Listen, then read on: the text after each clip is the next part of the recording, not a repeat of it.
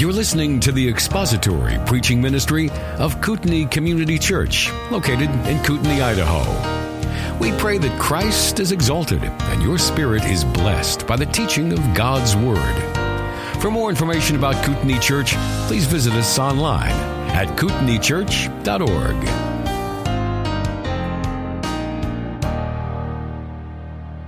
Okay, we've got some good questions here, and these are in no particular order. I've just kind of sorted them out. Some of these questions have already been dealt with, so if you want to, yes? Now. There we go. All right, so these questions are in no particular order. Some of these have already been asked, so they might require smaller or shorter answers. So here we go. What about birth control methods? Yeah. Okay. I'm going to answer this first tactically, how you should respond when the topic is abortion, and then I'll talk about it in a more general sense. First of all, if you are at an open forum or otherwise having a conversation with someone on abortion and they bring up birth control, here is the answer I think you should give. I am not here today, keyword today, to discuss any birth control that does not intentionally kill an innocent human being. In other words, you're not there to discuss any birth control that doesn't intentionally end the life of a developing human. Why do I say that? What would the other side on this issue like to talk about? Intentionally killing human fetuses and dismembering them, or talking about why you want to come into their bedrooms and take away their condoms? Which would they rather talk about? They want to talk about the latter. So I'm not going to let them change the subject. I'm going to keep the main thing the main thing. Now, if you want to go back, if your view on birth control is that even non-abortifacient birth control is morally problematic, and you want to go back later and make that case, by all means, that fine. But I am cautioning you from a tactical standpoint, when the topic is abortion, do not bring up non-abortifacient birth control. Now, what about birth control that is practiced by married couples? What is my view on that? Here is my view. I do not oppose married couples using birth control to space children. There are Catholics and others who would disagree, but if birth control is wrong, let me explain why it's wrong from a Catholic perspective, so if you encounter this, you can at least understand the argument. The Catholic view on contraception, meaning birth control that's non-abortifacient, is that it's immoral because it represents a structural break in the act of marriage. When a married couple makes love, the possibility of procreation and unity must be present. If you separate those two out, you have a structural break that's immoral. There are some pro-lifers you will encounter who bring up birth control, and they will say that a contraceptive mentality leads to an abortion mentality. That is absolutely false and damaging to say, because there are millions of people who practice contraception in marriage who would never have an abortion. And you don't want to alienate people and divide our ranks that way. But if you want to argue that contraception is wrong, fine, do it. Just don't say that it leads to an abortion mindset, which is not a good argument. So my position is, when I'm asked about birth control, if it doesn't end the life of a child once it's begun, I'm not there to oppose it that night. Now, what about alleged birth control that is apparently abortifacient? And here's an example of that. People say, well, what about the morning after pill? What about birth control pills in general? I think we need to be very careful not to outrun what the evidence can support when we make claims. Is it possible that some forms of birth control pills are abortifacient? Yeah, it's possible. But should we be making the claim that we know for a fact that the morning after pill and certain birth control pills are abortifacient? No, we should not make that claim. The argument goes like this, that if you are on the birth control pill and you have breakthrough ovulation, meaning that you get pregnant in spite of being on the pill, that there's a secondary mechanism that kicks in that makes the lining of the uterus inhospitable to the developing human. And the argument goes that in that event, if breakthrough ovulation happens, you're essentially triggering a miscarriage, which is the same as abortion because you're triggering it by the use of this drug. And that secondary mechanism is causing these miscarriages. Therefore, Christians cannot use birth control pills because of that secondary mechanism. The other side of this debate, by the way, this is an in-house pro-life debate. This doesn't even involve the outside world. Pro-life scientists are disagreeing on whether the birth control pill is abortifacient. The other side says no. The lining of the uterine wall thickens and thins many times during pregnancy with no adverse effect on the developing human. Therefore, we should not be making the claim that these pills have a secondary mechanism. The other side responds by saying, but labeling says it can cause a miscarriage. The other side responds, but labeling is not peer-reviewed evidence. Lots of things are on the label there's no evidence for. Labels are lawsuit protection, not peer-reviewed evidence. And that's a fair point. So where do I land on all this? I think you are within your rights to tell people that given the seriousness of what's at stake and given it's at least plausible at some level that these pills may be abortifacient, until further evidence is secured, we should err on the side of caution and not use them. But you should not say you know for a fact that these pills are abortifacient, because that would be overstating what the evidence will allow at this state in the game. Does that make sense to everybody? And by the way, there's nothing wrong with punting to saying, look, we should err on the side of caution. If you're driving home tonight and you see what looks like an old coat in the road, or it could be an old man lying in the street, are you going to run the coat over or err on the side of caution? Or if you're out hunting and you see bushes rustling in front of you, and you don't know if it's your best friend or that deer you've been after, are you going to open fire? Not unless you're Dick Cheney, right? I mean, you're going to err on the side of caution. That's for those of you too young to know that joke. Dick Cheney, when he was vice president, accidentally shot his best friend when they were out hunting. So, yeah, we should err on the side of caution in that sense, but not overstate our case. Is that get what you were after? Yeah, I think so. We don't have any more time for any more questions, but that was good. Oh, okay. Okay, can the greater moral good argument you used in the example of the person hiding the Jews be used to allow abortion in the case of the life of the mother, or withholding chemo that would harm the fetus? Keep in mind, in the case of the greater good argument, saving the life of the mother in the case of ectopic pregnancy, there's nothing I can do to save the embryo. He's doomed.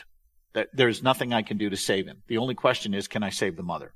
So when I act to save the mother, I am not intending the death of the embryo. I foresee it, but I don't intend it. And also remember what I said earlier. I could remove that embryo, and by removing him, I haven't made him worse off because he's going to die outside, he's going to die inside. I don't have a rescue mission for him at this point, but I could argue I haven't made him worse off if I remove him from his pathological environment where he will indeed kill the mother if we do nothing. So I don't think those two are parallel. Is that the only example where the life of the mother is genuinely threatened during a pregnancy? I believe there are a few more, but I cannot recall what they are. That is the major one. That's the most common by far, is ectopic pregnancy. And usually that happens before a woman is even aware that she's pregnant. Well, the ectopic pregnancy ensues from the beginning. I mean, it's right there. The embryo does not travel down it doesn't make the journey down the fallopian tube into the uterine cavity.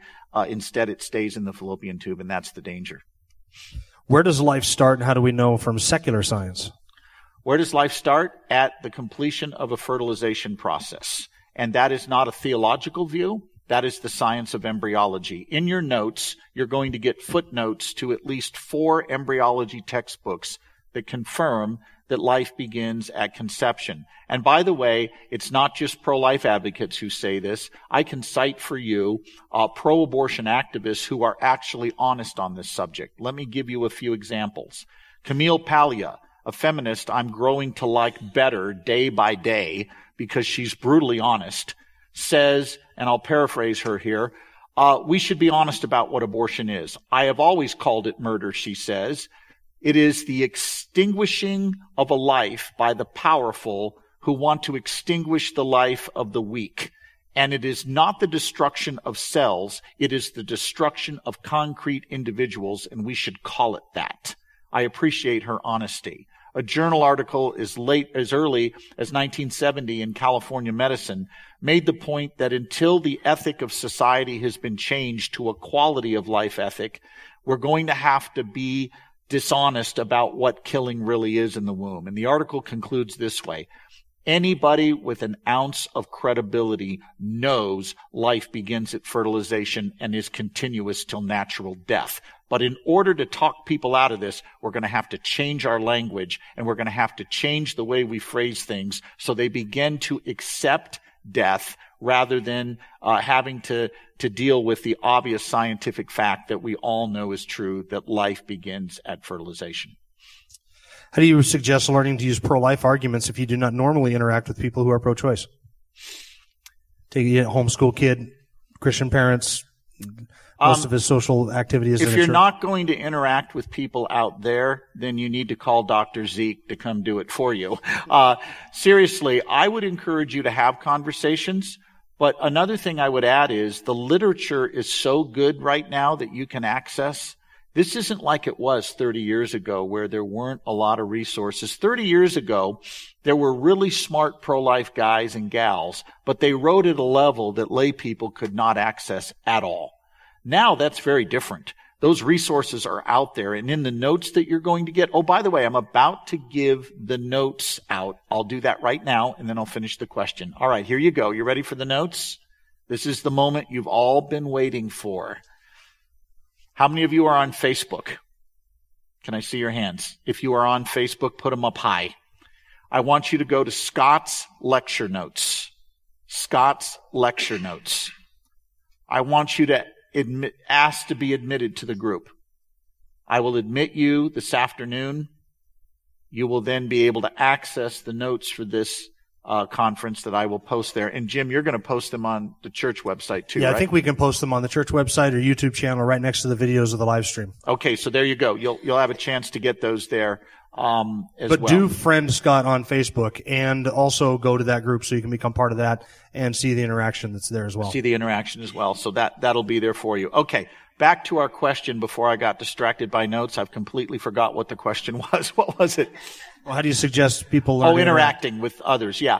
Let me give you some books, just 2 titles that I think will really help you. In addition to The Case for Life back there, 2 titles. Chris Kaiser's book, The Ethics of Abortion.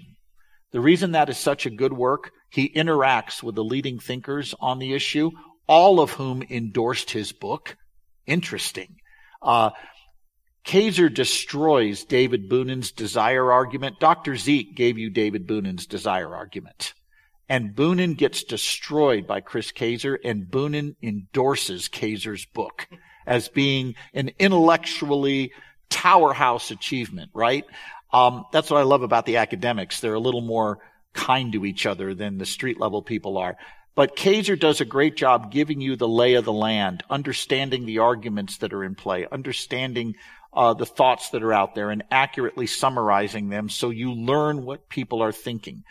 So that's the first way I would go about it. Secondly, I would encourage you to watch a debate. Watch the debate between myself and Nadine Strawson that's sold on the DVD with the package we're offering. And then watch the debate I mentioned earlier with Mike Adams and Dr. Willie Parker, the abortionist. You will see these arguments come out, and you'll be equipped to respond having watched those debates. What is the biblically prescribed method for dealing with a long-term coma? What is the biblically prescribed long-term coma? Okay. Biblically speaking, damaged humans are not non-humans. They are still image bearers. People in persistent vegetative states are not dying. Therefore, we should not intentionally kill them. The world's view is that if you lose cognitive ability, you lose personhood. That's that body-self dualism we talked about. The biblical view is all humans bear the image of God regardless of their functional ability. Remember this, Jesus treated lepers with dignity and respect. Lepers who were dying from their diseases, who had lost a lot of abilities, and he still treated them charitably. He didn't treat them as second-class citizens. All humans bear the image of God, regardless of their functional ability, and that includes the cognitively impaired person in a persistent vegetative state. All right, spirits in heaven and hell are aware and conscious of their condition, even though they are in a disembodied state, do not have bodies. Are the spirits or souls of frozen embryos aware and conscious of their condition? Are they suffering? If we were to freeze your leg solid, you would be in immense pain. Yeah. Well, first of all, embryos do not have an apparatus for physical pain. They are not capable of experiencing physical pain. They are not capable of experiencing consciousness or self-awareness. So there's no issue there with them being aware of suffering at that point. Frozen embryos are not dead.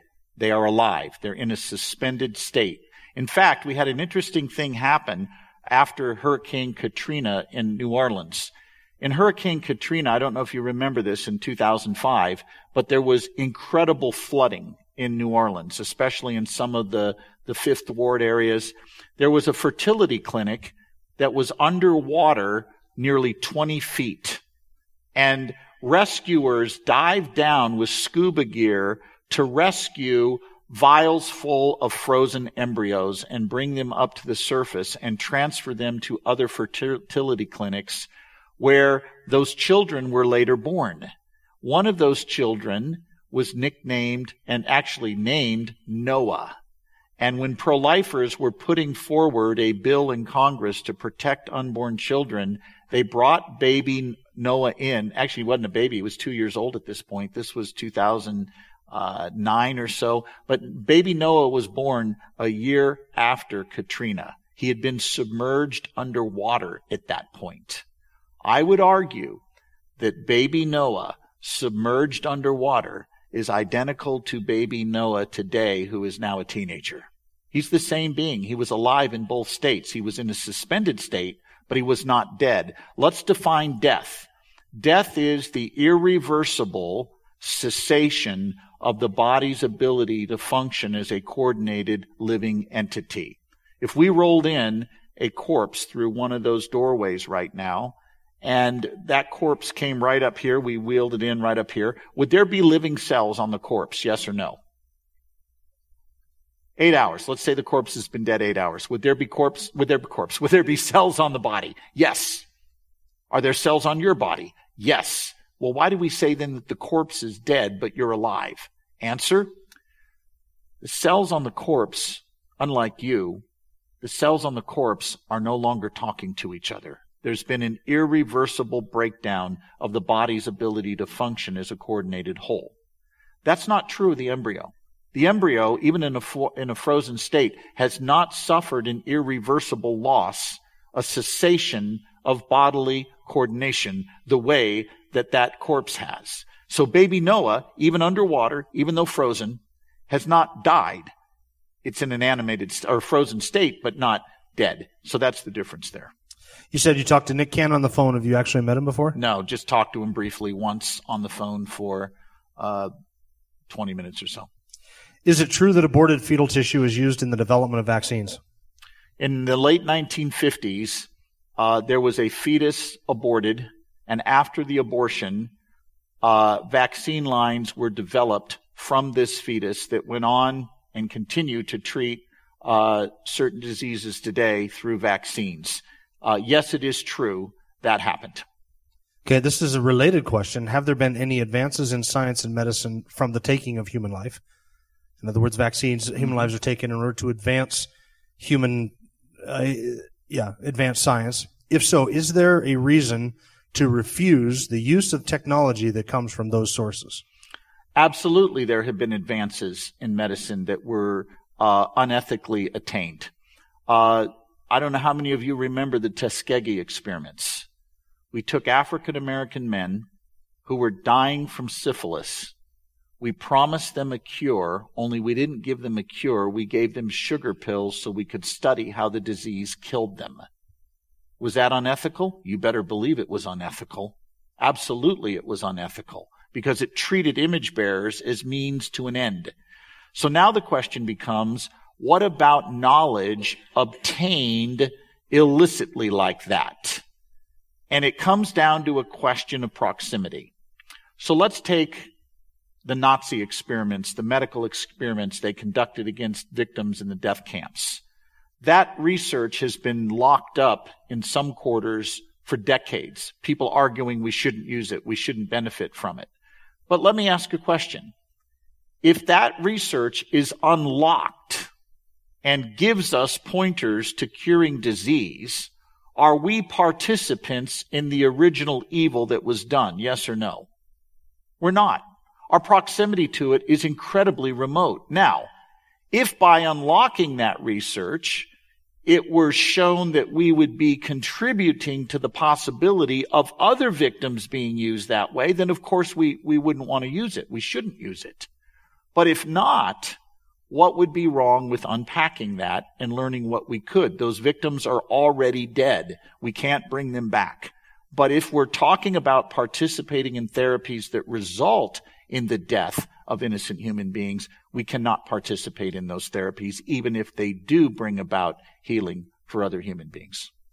What would you tell a person near the end of their life who is suffering and wants to end their life? A desire to die is not the same as a right to die. Our culture thinks they're one and the same.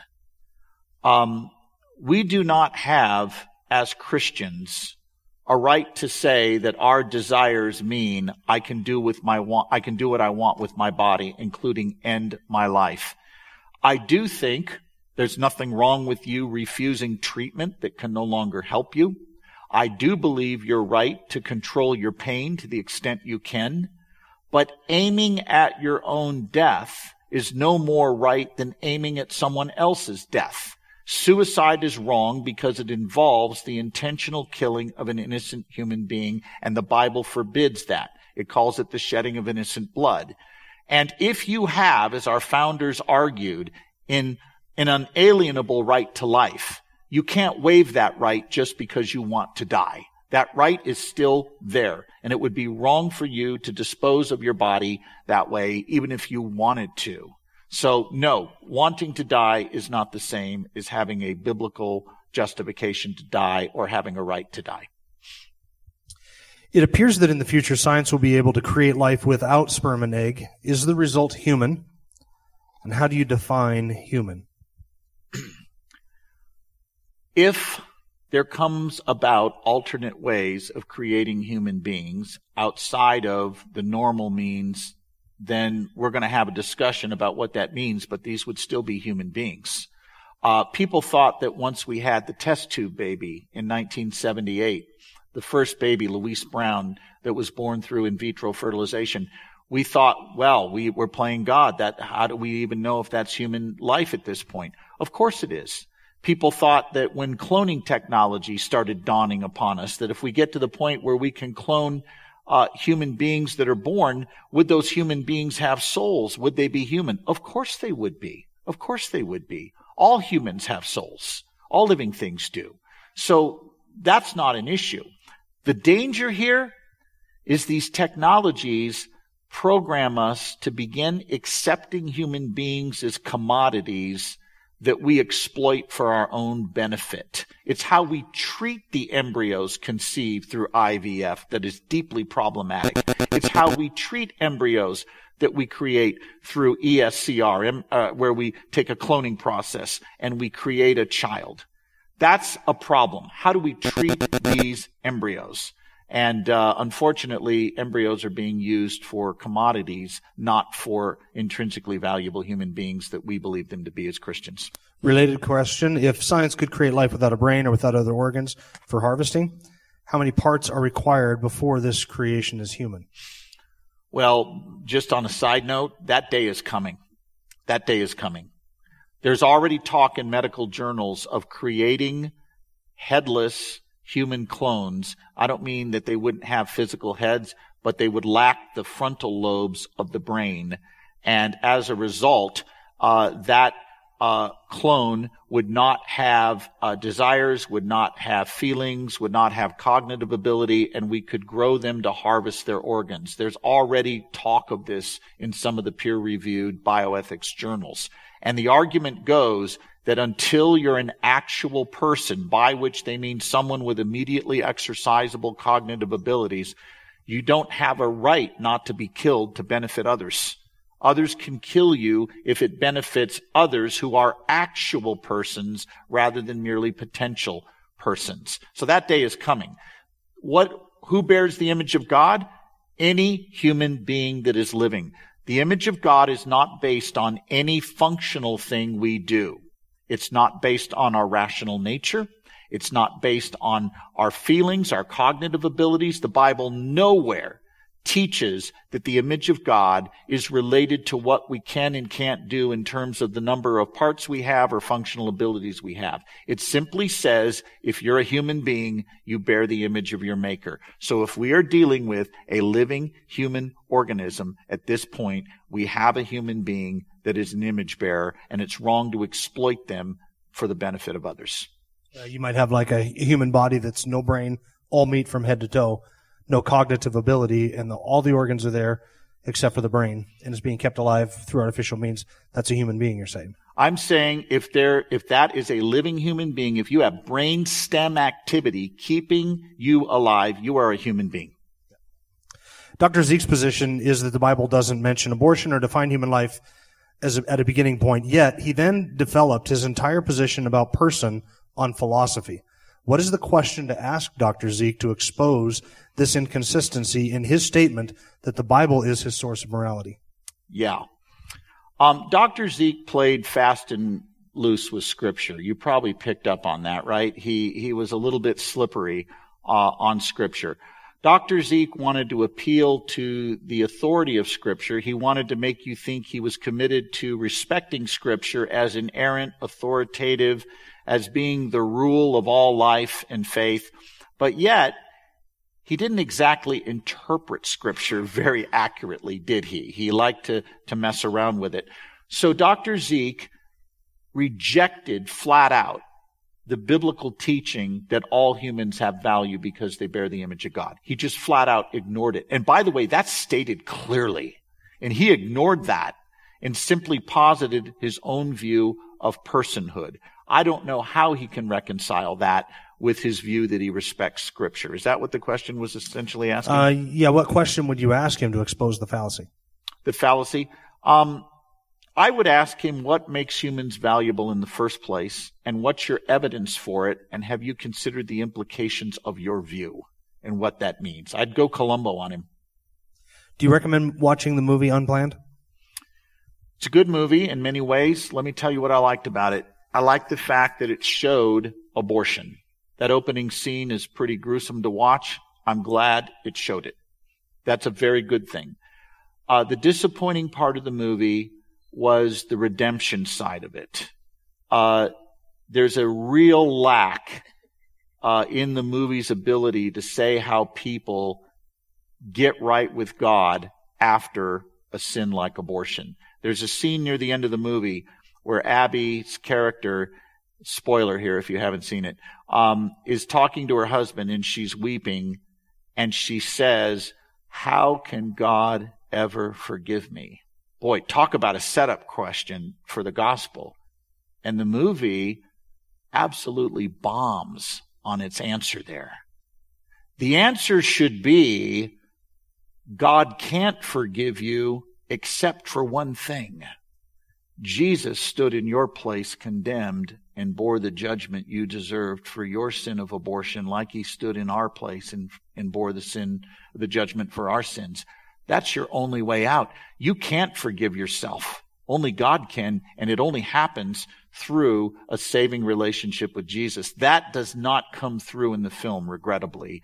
And I'm not even demanding that it had to, but they set that question up. It was right there. They set it up. They teed it up, and then missed the strike. It was terrible in that regard. Last night you said you're not here to condemn women who have had abortions, and yet if there was a woman sitting here who had killed her husband, you certainly would condemn that. Is that an inconsistency in your position?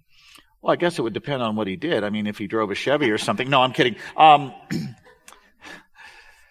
I probably should have clarified what I meant last night. I meant we are not. I think the language I used was we're not here to condemn, and here's what I meant by that. The purpose of this seminar is not to lay a guilt trip on people who've had abortions. The reason is we believe there's a remedy for the sin of abortion. And I did use the language last night that abortion was a sin.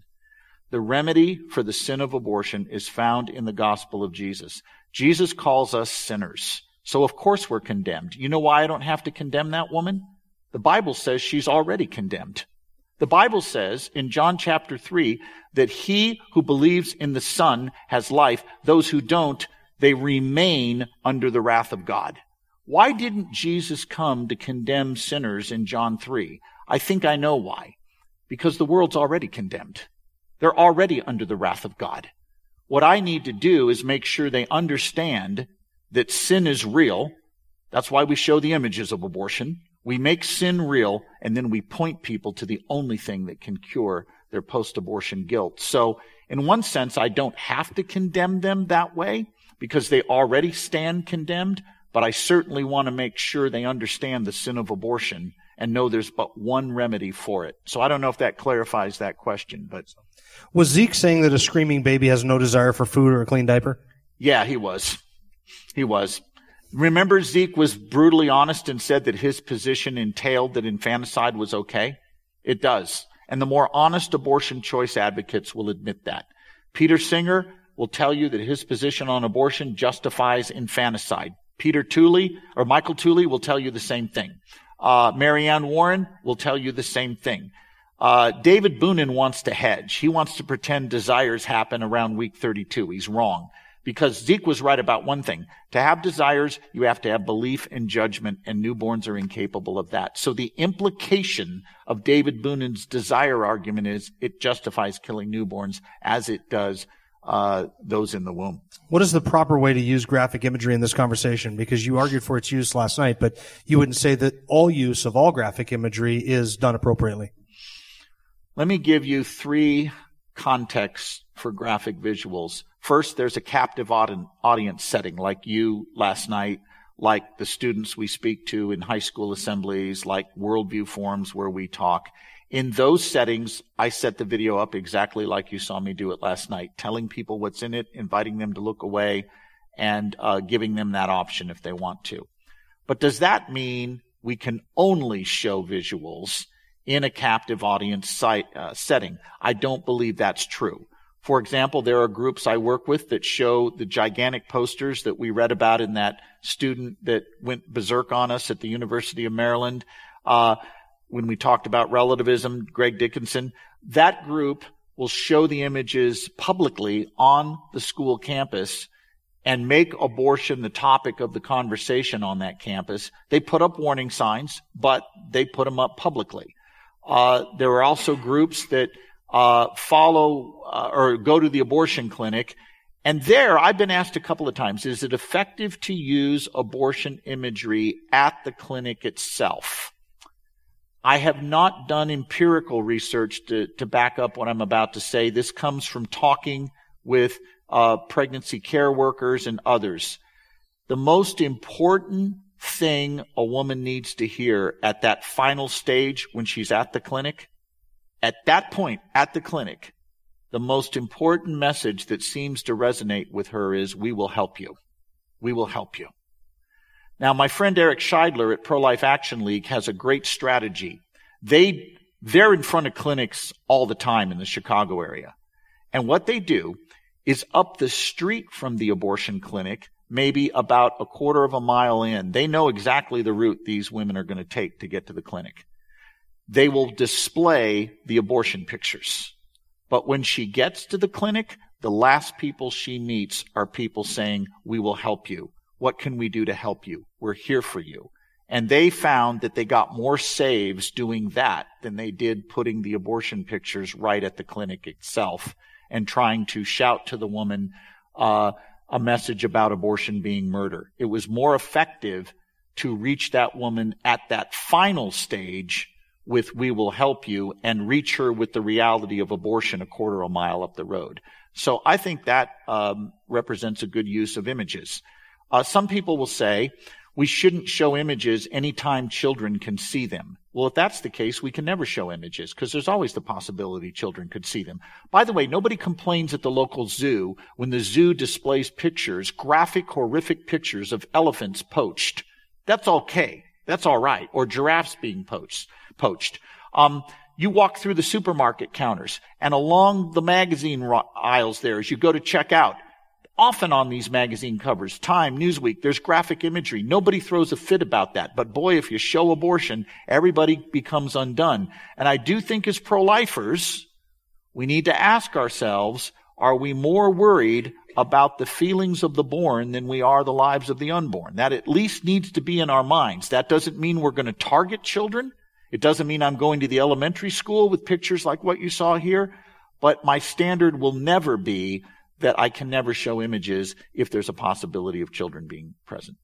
What happens in a molar pregnancy? You mentioned the chunks of bone, hair, skin, etc. Yeah. What sperm and egg come together? What goes wrong at that cellular level? Sperm and egg come together, but it's an incomplete fertilization. You never get a full living human organism. Instead, you get a molar pregnancy that contains the teeth and the hair, but no actual coordinating principle as a living organism. Are we failing to utilize love, joy, and guilt in persuading someone to choose life? Couldn't we agree that it is naturally better to love the unborn child? So we would have joy in loving versus the guilt found in killing? I think I know what this question means. I think a way of rephrasing it is, isn't it better to celebrate the joy of life, the joy, and tell me if you think I'm getting this, the joy of the birth, the joy of the life of the child, rather than exposing the evil and the guilt that would go along with talking about abortion? Am I getting that question right? I think so. Okay. Interesting book written a number of years ago by a guy by the name of Jerry Mander. If that were my name, I would change it. But Jerry Mander wrote a book called 4 Arguments for the Elimination of Television. And in that book, Jerry Mander writes that images of death sell better than images of life in terms of persuading the culture one way or the other. And he gives the example of the modern environmental movement. The modern environmental movement started in the late 60s showing pictures of gigantic redwood trees in all their glory and all their beauty, and basically trying to convince people that we shouldn't be cutting down these trees because, look, they're so beautiful. The public yawned. Nobody cared. Then they got smart.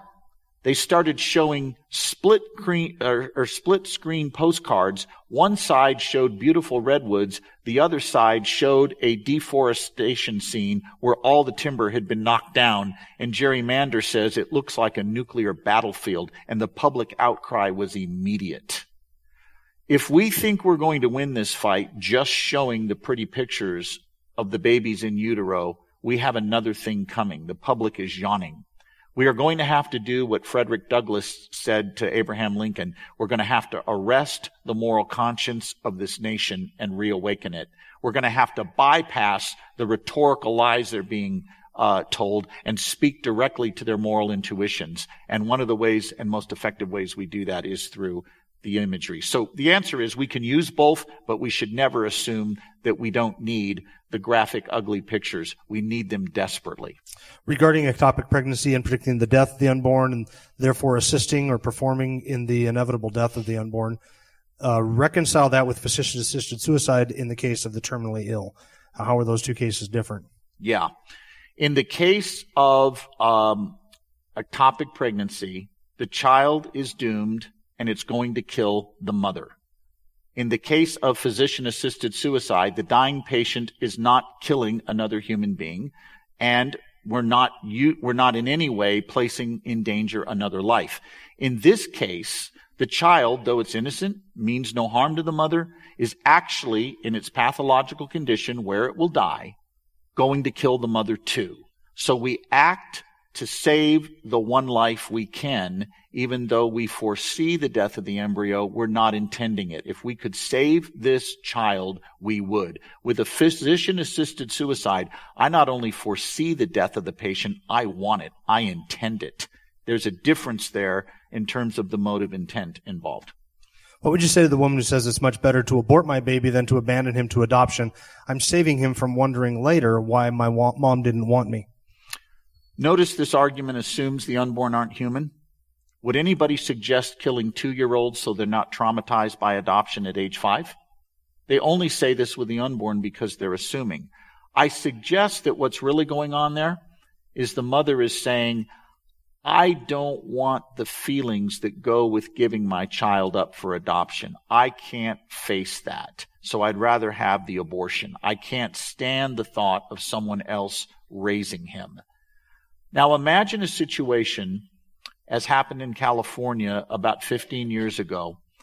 A guy was dating a girl, and he was very possessive, very neurotic. She tried to break up with him several times, and he would not go away. He would not let her, in essence, break up with him. And he became scary. And finally, she told him no more, and yet he showed up 2 days later and killed her.